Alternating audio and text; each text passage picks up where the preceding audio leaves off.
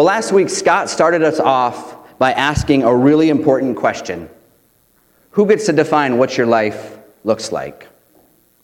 Who gets to define what your life looks like? We often think that we are autonomous, that we can pick and choose who gets to tell us what us and our relationship even with Jesus gets to look like. But we saw last week that Jesus is the one who actually gets to call the shots on what our life looks like.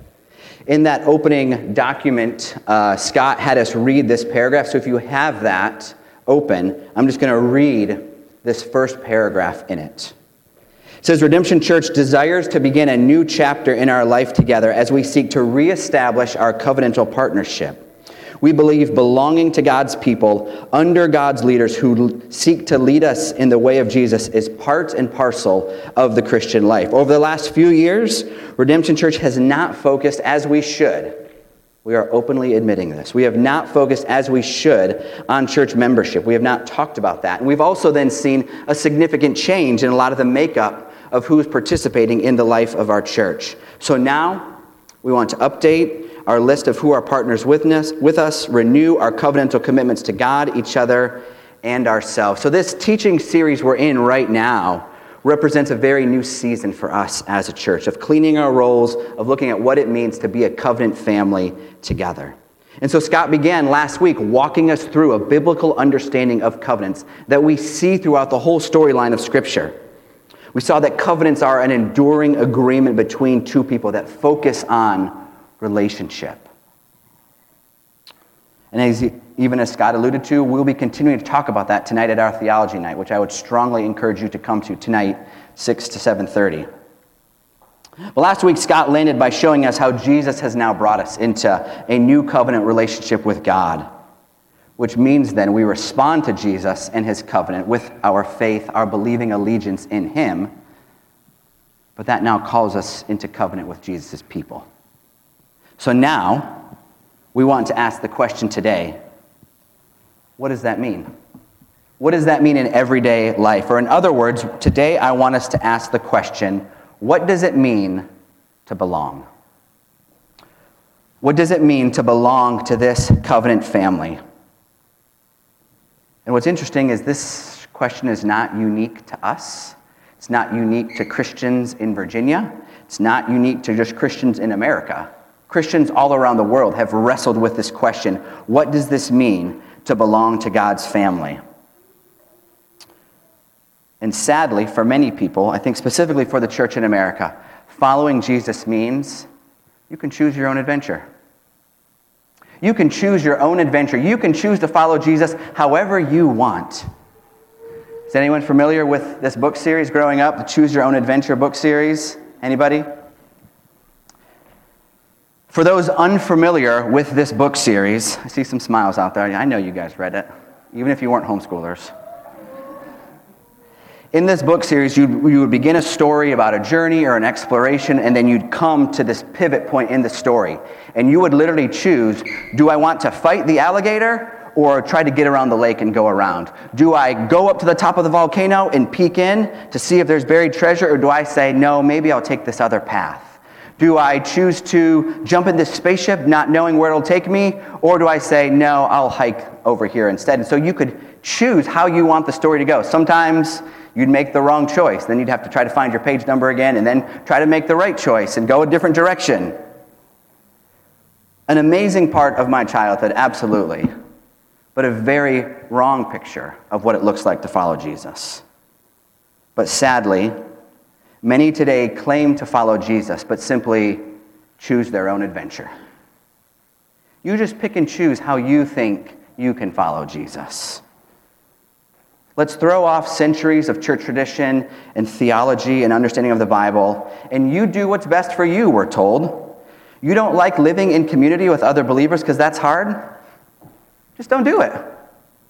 You don't like going to church on a Sunday morning because that's a great time for brunch?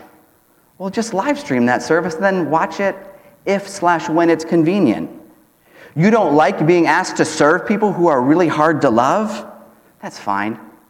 Just hang out with people who are just like you. You don't like the way the pastors are running the church? Just Find a church that suits all of your needs. You don't want to be generous with your time or your talents or your giftings or your money? Well, then just find a church that doesn't ask too much of you. You don't like having to open up your life to weird or awkward people? Well, just don't go around those people. Avoid them. And before you get mad at me for possibly describing you, I'm describing myself. I'm describing all of us in many ways, where each of us seeks to, well, I don't really like this part of following Jesus, but I'm really good at reading my Bible and praying on my own. But if you're going to ask me to talk to somebody, I don't know if I want to do that. We all, in many ways, do this. And I want to acknowledge that some of us are in different places of our spiritual journey. A lot of people, even in light of COVID and coming out of 2020, are still struggling with a lot of these questions of what does it look like to belong to a family of God. But there's a difference between seeking to figure out how to follow Jesus versus I'm just going to pick and choose what's most convenient for me. Those are very different worlds. Following Jesus is not a choose-your-own adventure. Because following Jesus and being part of his family looks like some very specific things, which we're going to look at today. And again, what's interesting is this question isn't novel to us. In the book of Philippians, the Apostle Paul is writing to a church that was trying to figure this out. What does it look like to belong to each other? You can actually turn to Philippians now. Paul is writing to this group of people who are trying to figure out a lot of the same questions that we're seeking to figure out today. So, as you guys are turning there, I'm just going to pray, and we're going to jump into this. Well, Jesus, we do thank you already for this time we've had together, of singing, of even hearing our kids speak truths about you, of hearing songs sung to you, songs sung over each other. And so now, Jesus, as we come to your word in the book of Philippians, we as your people ask for your help. I ask for your help, God. I pray for clarity and conciseness in communication. I pray that each of us here this morning would have ears to hear what you, Spirit, are saying to us. For some of us, maybe there are areas where we know we can repent and believe deeper in Jesus. For some of us, maybe we're blind to these areas and we need you to show us. But Spirit of God, thank you that you are with us because your word is opened and your people are gathered together around it. So we anticipate seeing what you will do. In Jesus' name, amen. If you're unfamiliar with the book of Philippians, which we're going to be spending a fair amount of time in today, I would really encourage you this week to just sit down and read the whole book. I will confess I did not do that this week, which was my plan in preparation for the sermon. But if you did sit down and read the book of Philippians, it takes the average reader 14 minutes to sit down with this book and just read it, which I would really encourage you to do this week. Because in the church in Philippi, check this out, there was disunity, differences of opinion, internal disturbances, different wings of the church, some that were saying one thing, some that were saying, no, this is what it means to follow Jesus. There were Christians who believed that they were right on certain issues, and these other Christians were wrong over here. Does that sound at all familiar to the church today? Different wings, different factions, different people emphasizing one thing over another. But what's amazing about one of the primary things that Paul does in this letter is that he introduces a new term to the Christian world. Paul takes this concept out of the world of commerce and business and culture of the time, and he now says to the church, this is who you guys are now. You have probably heard this word. It's the Greek word koinonia. It often means fellowship. Calls the church into fellowship. But really, that word, if you were going to understand it in the context and looking at the Greek and how it's used, that word really is talking about partnership. Partnership together. You've probably heard the word fellowship used in different ways. There's a couple different fellowships that maybe you're familiar of. Some of you already know where I'm going with this. Have you ever heard of the Fellowship of the Ring? Anybody? Did you ever consider what that word fellowship meant? It meant that these were the partners. There should be a picture of them. There they are. The left. A man, a dwarf, etc., the hobbits. They were all called to be partners together with the quest of the ring. So they became a fellowship. There's different business fellowships you could join. There's academic fellowships that you could join, these partnerships that we are called into. And Paul uses this word, check this out, 6 times in this very short book that will take you 14 minutes to read. So what I'd like us to do is just briefly look at, why is Paul using this word? What does this word mean that he's calling them into together as partners? Again, if you guys are in Philippians, we're just going to begin to look through this. Look at Philippians chapter 1, starting in verse 3. Paul says, I thank my God in all my remembrance of you always in every prayer of mine for you all, making my prayer with joy because of your partnership. It's that word, koinonia, your partnership in the gospel from the first day until now. One scholar says that this word, partnership, means close relationships, mutual interests, sharing, marriage, family relationships, friendship, business partnerships, common ownership of property, citizenship. These were all considered examples of that partnership in Paul's day. And now he's telling the church, you guys are in a partnership together, a new partnership in Jesus. So Paul is saying there's this common bond that we have. What is it though? It's partnership in the gospel.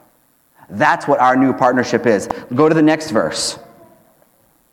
Philippians 1, verse 6. He says, I'm sure of this, that he who began a good work in you will bring it to completion at the day of Jesus Christ. It's right for me to feel this way about you all because I hold you in my heart. For you are all partakers with me of grace, both in my imprisonment and in the defense and confirmation of the gospel. Where's the word there? That word partakers. Partakers with me of grace. It literally means you are partners with me now in this grace. It's the same root word there. Philippians 2, flip over there. Paul says, so if there's any encouragement in Christ, any comfort from love, any participation in the Spirit, any affection and sympathy, complete my joy by being of the same mind, having the same love, being in full accord and of one mind. So Paul's describing this intense unity, this deep love that the church has, this oneness, and then he uses that word, participation in the Spirit. There again, it's the exact same word. It's translated differently, but the root word is the exact same. We have a partnership, a oneness. How?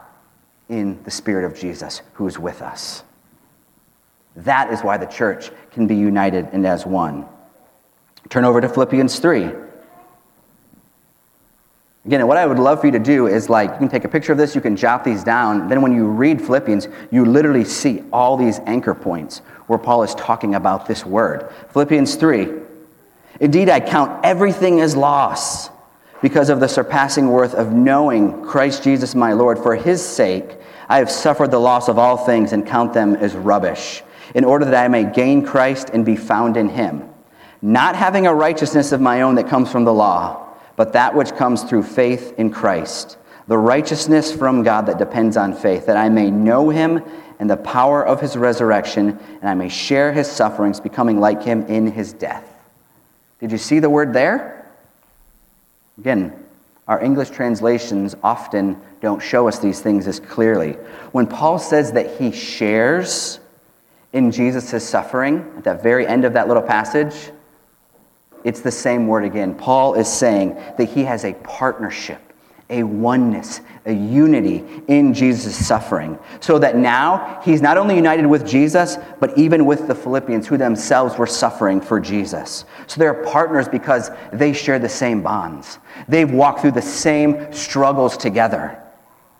Again, in one sense, almost like military combat veterans who experience the suffering of combat together, they have a partnership and a oneness and a unity that often transcends blood relationship.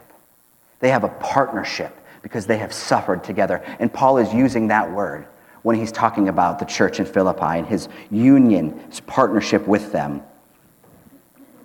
One more section, Philippians 4, verse 12. Again, what's interesting is you've probably heard a lot of these passages, but now actually begin to cement that into what Paul is talking about in light of this word. Philippians 4, verse 12. I know how to be brought low. I know how to abound. In any and every circumstance, I have learned the secret of facing plenty and hunger, abundance and need. I can do all things through him who strengthens me. Yet it was kind of you to share my trouble. Think about this. Paul is talking about all of these experiences he's had of knowing how to walk in plenty and hunger and longing in trial, walking with Jesus who gives him strength in all of these things. This is like amazing, powerful stuff, right? You've probably seen that verse on a gazillion coffee cups. You've probably seen that verse used so many times as just a one-off verse. But then what does he say in verse 14? It was kind of you to share my trouble. There it is again. Koinonia. It was kind of you to partner with me in all of that trouble that I walk through. They were one with him. How does that change maybe the meaning and some of the implications of that passage? Paul is describing all these extreme lengths of how he's found Jesus to be sufficient in worries, danger, death. But then he says, and yet my friends, you guys said we're going to be partners with you in that trouble. Paul's burdens, his suffering became their suffering. His trials became their trials. His woes, their woes. It was the Philippians' partnership with Paul that allowed him to say those things. In the very next verse, 15, Paul writes that they, the church, were both the first and the only church at the time that partnered with him in the gospel. So obviously this word partnership is very important to Paul. So you can see it's no stretch of the imagination as we've just blazed through the book of Philippians, seeing, okay, this is a pretty big deal in Paul's mind. This obviously is now what it means for Christians to relate to each other. And as we saw last week, God calls us into being a people who are in relationship with him. And now because of that, because of the Spirit making us partners with Jesus, we're now partners with each other. So in our remaining time, I want us to just consider a couple implications that come out of this. What does this mean for us today? First one we want to look at is that our life together is both through Jesus and in Jesus.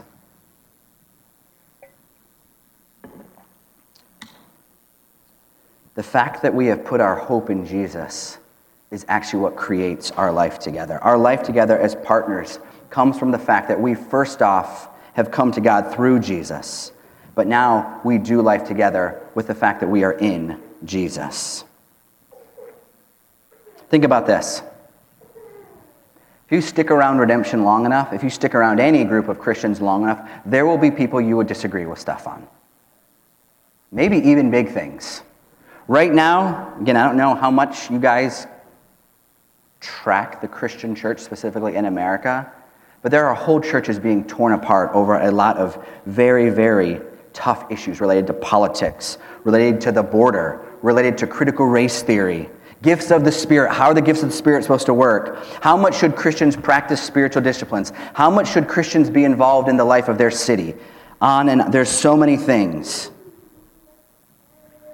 And maybe you even have Christians in your mind who you disagree with on. What changes, though, if you realize, wait a minute, that's my partner in the gospel. I'm one with them in the Spirit. Is there room in your life for Christians that you might disagree with? Is it possible that you could live in unity, even with people that you might disagree with on some issues? Think about this. Could you even be one and partners with people who vote on the other side of the aisle than you? People who vote differently than you. When we see that we are partners in Jesus and through Jesus, we see that that actually takes precedence over all things. And that does not mean that we write issues off, that we don't have to use due diligence, that we don't have to seek the Scriptures and act in wisdom and actually take a stand on these issues. It absolutely means that. We have to do that. But those things are often put in their right spheres when we first realize what our partnership with each other means. And the reason that is so important, I'm going to give away point number 2, is because that directly ties into how we witness to who Jesus is. Think about this. What right now would you say is the number one way that the church can show the world that Jesus is king? Think about this. The fact that just even take this as a gut check. Right now, if you claim to be a follower of Jesus, you are claiming that a guy died on a tree 2,000 years ago, walked up out of a grave 3 days later, and now is king of the world. Just so you know, that's what you're claiming to believe if you are a follower of Jesus. Gut check. You still good? Okay. How do we show that's true to the world? How do we best convincingly show people that actually is true reality? Do we show people that's true by loving the poor? By being people who are really culturally in tune, who listen to all the latest albums and know all the latest stuff and see we can relate to culture? Is it by being people who can stump the atheists? See, I can out-argue them. I can prove to them that God exists. Is that how we're going to show the world that Jesus is the true king? Is it by being Christians who are just super generous or super loving? Is it by being Christians who don't cuss? We don't watch bad movies. How do we show that Jesus is king? It's through our life together.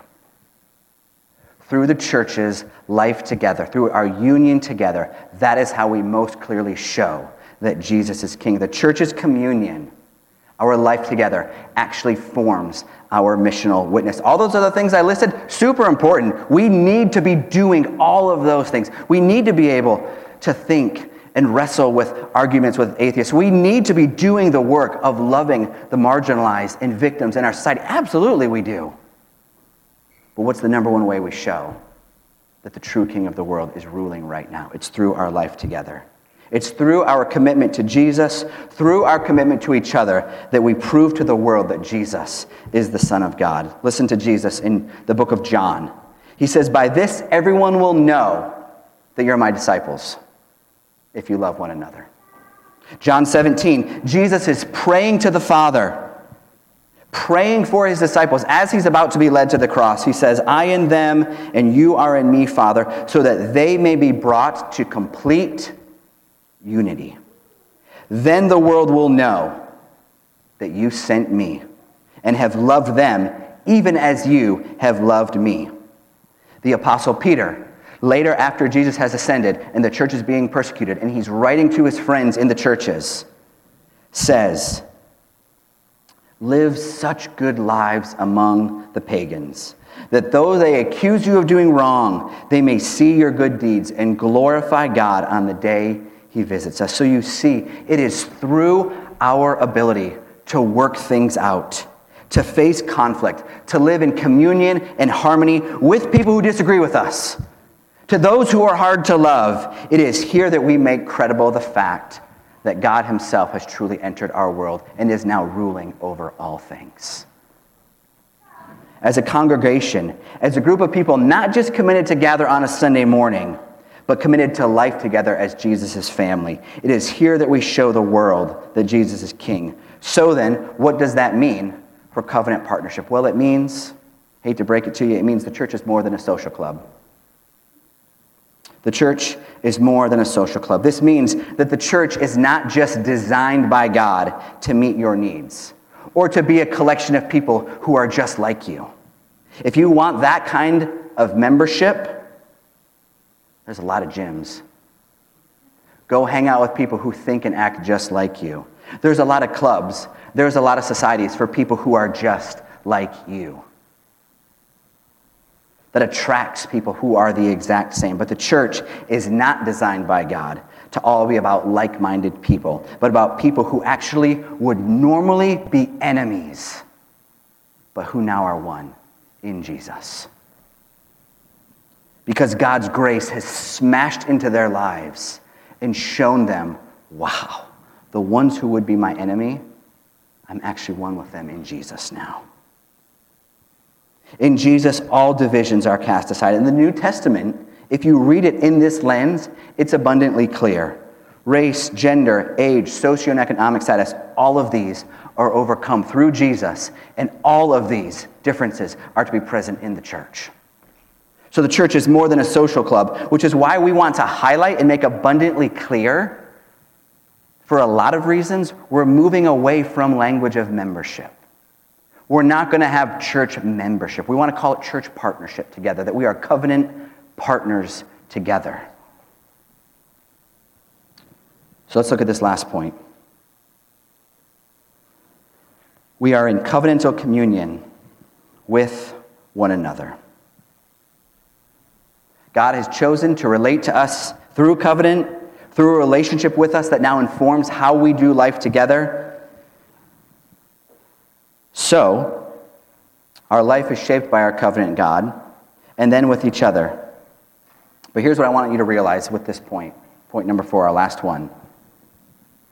We will never, ever grow as a church if we hold on to our ideals of community versus the reality of community. We will never grow as a church if we only fight over our ideals of what community is to be versus the reality of what community is to be. Because the simple reality is, we all approach a church and relationships with expectations, with ideals of what we think is most important for a church. Maybe you just want a simple church service and don't ask too much of me.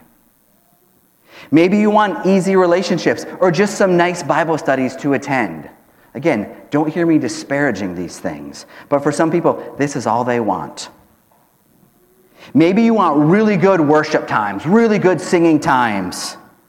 Maybe you're like, if the preaching's not spot on every week, I'm out. Maybe you want a church that just only focuses on community and loving people outside of the walls of our church, and all of these are important. But are you willing to recognize that your personal ideals might actually not be what's most important? For redemption to grow and flourish, we all, which includes me and Scott, we all must be willing to have our ideals shattered. I grew up in such and such kind of church, so this is what I expect church to be. Okay, in just a second, we're going to look at what biblically the church is to be. Are you willing to say, well, maybe my ideals, my preferences aren't actually what reality is going to be? What are your ideals for how missional community life or small group community life should be like? What are your ideals for how your family life is supposed to relate to the church? Are you willing to have any of that moved, adjusted, smashed all together possibly? Are you willing to at least put that on the table? I have lost count, kid you not, I have lost count over how many people have come and left this church because their preferences were not met. And I'll tell you, I've been a pastor for 2 years. Already lost count. A lot of people just leave because, well, it's not that it's unbiblical, I just don't like this. Okay. Which means that we either choose to grab onto what the scriptures call us to and not just our preferences, or else we will never grow as a church. I won't give away who this is who said this next, but you'll probably figure it out quick if you know this man. He's a pastor who believed so deeply in community and the church's witness as a community that he ended up dying for the sake of Jesus. Listen to what this guy wrote. In numeral times, a whole Christian community has broken down because it came from a wish dream. And I would just encourage you, before we read this quote, it's a little bit lengthy, just listen. If you want the quote, I'll send it to you. I will send it to you. A whole Christian community has broken down because it sprung up from a wish dream. The serious Christian, when he's set down for the first time in a community, he's likely to bring with him or her a very definite idea of what the Christian life is supposed to be like. What the Christian life should be, and try to realize it. But God's grace speedily shatters such dreams. By sheer grace, God will not permit us to live even for a brief period in a dream world. He does not abandon us to those rapturous experiences and lofty moods that come over us like a dream. Pause real quick. Have you guys ever seen any of those Soma missional community videos? For those of you who don't know, we're part of a family of churches called Soma that believes in planting churches around missional communities, living life together. And they, again, I'm not disparaging the videos. The videos are cool. But it's like perfect community. People sharing meals, children quietly playing, Bible studies, and people getting saved. And it's like, oh, it's amazing. That ain't real life. Sometimes it is, but if that's your ideal, man, I've been failing forever then. We all have our ideals of what that's supposed to be like together. Planting gardens, the children playing, all of that stuff. If you've seen the Soma videos, you know what I'm talking about. The writer continues, God is not a God of the emotions, but the God of truth. Only that fellowship of Christians which faces that type of disillusionment with all its unhappy and ugly aspects begins to be what it should be in God's sight, begins to grasp in faith the promise that is given to us. The sooner this shock and disillusionment comes to an individual and to a community, the better for both. Pause again. Has that happened yet? Have you been disappointed yet by community? Have your ideals and your preferences, you lost those a long time ago. Has that happened to you yet? Maybe it hasn't. Be ready, because it will probably come soon, and it might even come from me. Has your bubble of perfect community been wrecked yet? Almost done with this quote. A community which cannot bear and cannot survive such a crisis, which insists upon keeping its illusion when it should be shattered, permanently loses in that moment the promise of Christian community. Sooner or later, it will collapse. Every human wish dream that is injected into Christian community is a hindrance to genuine community. It must be banished if community is to survive. Final sentence, this is the money. This is the real deal. He who loves his dream of a community more than the Christian community itself becomes a destroyer of the latter, even though his intentions might be honest and earnest and sacrificial. So, where has the church disappointed you? Where have people let you down? Where has Redemption Church specifically failed you? Where have relationships failed you? Where has your missional community failed you? Where have Scott and I failed you? Fill in the blank. Not to be overly sarcastic, but great. Now that we've all recognized that, are we ready to say, okay, what's my ideal? And then what's real community going to look like? Are you willing to potentially lay aside your own, choose your own adventure of following Jesus and become a partner with us here at Redemption? We're going to close by looking at what a covenant family does. Got a list of scriptures that are going to come up here. Covenant family in the New Testament is committed to spur one another on to love and good works. Not just coddle each other, but to actually exhort and correct each other in love. A New Testament church, according to Romans 12, is to be devoted to one another in love. Honor one another above yourselves, which includes the people who aren't your favorite people. Live in harmony with one another. That means don't put things off that need to be addressed. If this morning you know, I need to bring this up with someone, I need to talk with somebody about this, don't put it off. Do not use your freedom to indulge the flesh. Rather, serve one another humbly in love. Sure, you have rights. Sure, you can say, well, I have freedom to do this, or I want to do this. Are you willing to lay that aside for the sake of community? For the sake of those who maybe are weaker than you? Bear with one another and forgive one another. If any of you has a grievance against someone, forgive as the Lord forgave you. Again, been a pastor for a whopping 2.5 years. I've seen so many people leave over relational strife. But let me tell you this. You only really have grievances with people you actually know. If you're like, man, I've got these relationships and like, we just get along so well. We've never had a fight.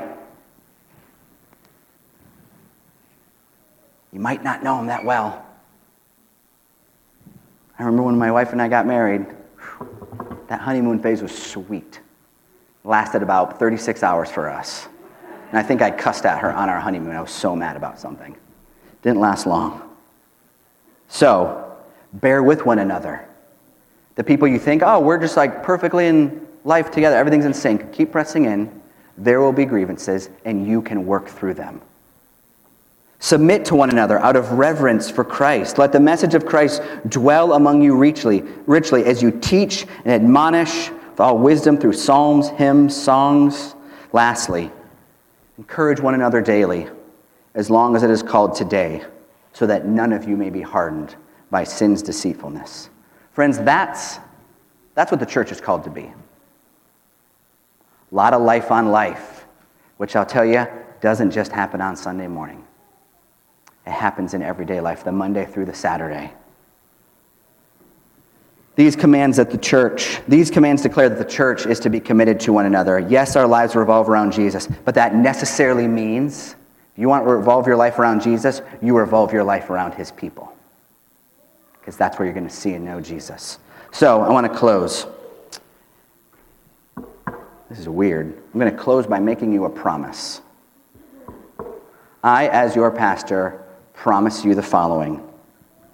I promise you that if you show up consistently in gatherings, within your missional community, within the lives of other people, if you show up and if you seek to love others, you will get everything you want out of Redemption Church. I promise you. Show up consistently. Seek to actually love people. You will get everything you want out of this church. Maybe for you, you need spiritual growth. Maybe for you, you need friendship. Maybe you don't really understand the Bible and how Jesus works and what this Christian life is all about. Maybe you just are really struggling in life and you need help. You will get all of that if you show up and if you help people. But I also promise you that if you do not do this, if you do not show up consistently, you won't grow in knowing Jesus. You won't grow in knowing the Bible. You won't grow in learning to pray. If you don't love others and care for them, you will instead learn to judge Redemption Church. Promise you.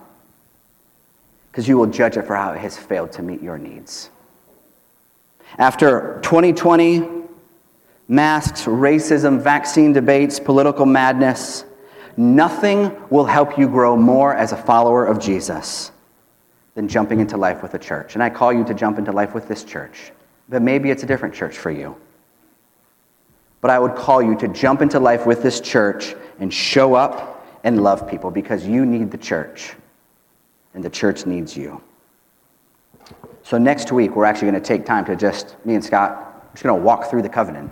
We're going to walk through our new church covenant together. We're going to ask you, are you willing to covenant with us, to be a partner here with us? We're going to walk through all the specifics of what that looks like. But we're going to ask you, are you ready to do that here with us at Redemption? So in just a minute, we're going to take communion. And the band, if you guys want, you can come up now as we prepare to sing. But let's just take a minute, and I'm going to close this in prayer, then we'll give some instructions for communion. Lord, Father, we thank you for the power of the fact that you, the God who rules over all, chose to give us yourself. You chose to enter into relationship with us. God, as much as it humbles us to say this, you don't need us. You don't need us for your mission. You don't need us to do things for you. You, God, are self-sufficient, but you call to us and say, I'm going to put myself in covenant with you. I'm going to call you into life with me through life together. So God, we've looked at your word today. We've looked at these passages. We've sought to lay open our hearts and our lives. And we ask, God, now that we would hear you speak. Jesus, we thank you that your covenant with us literally came at cost to yourself.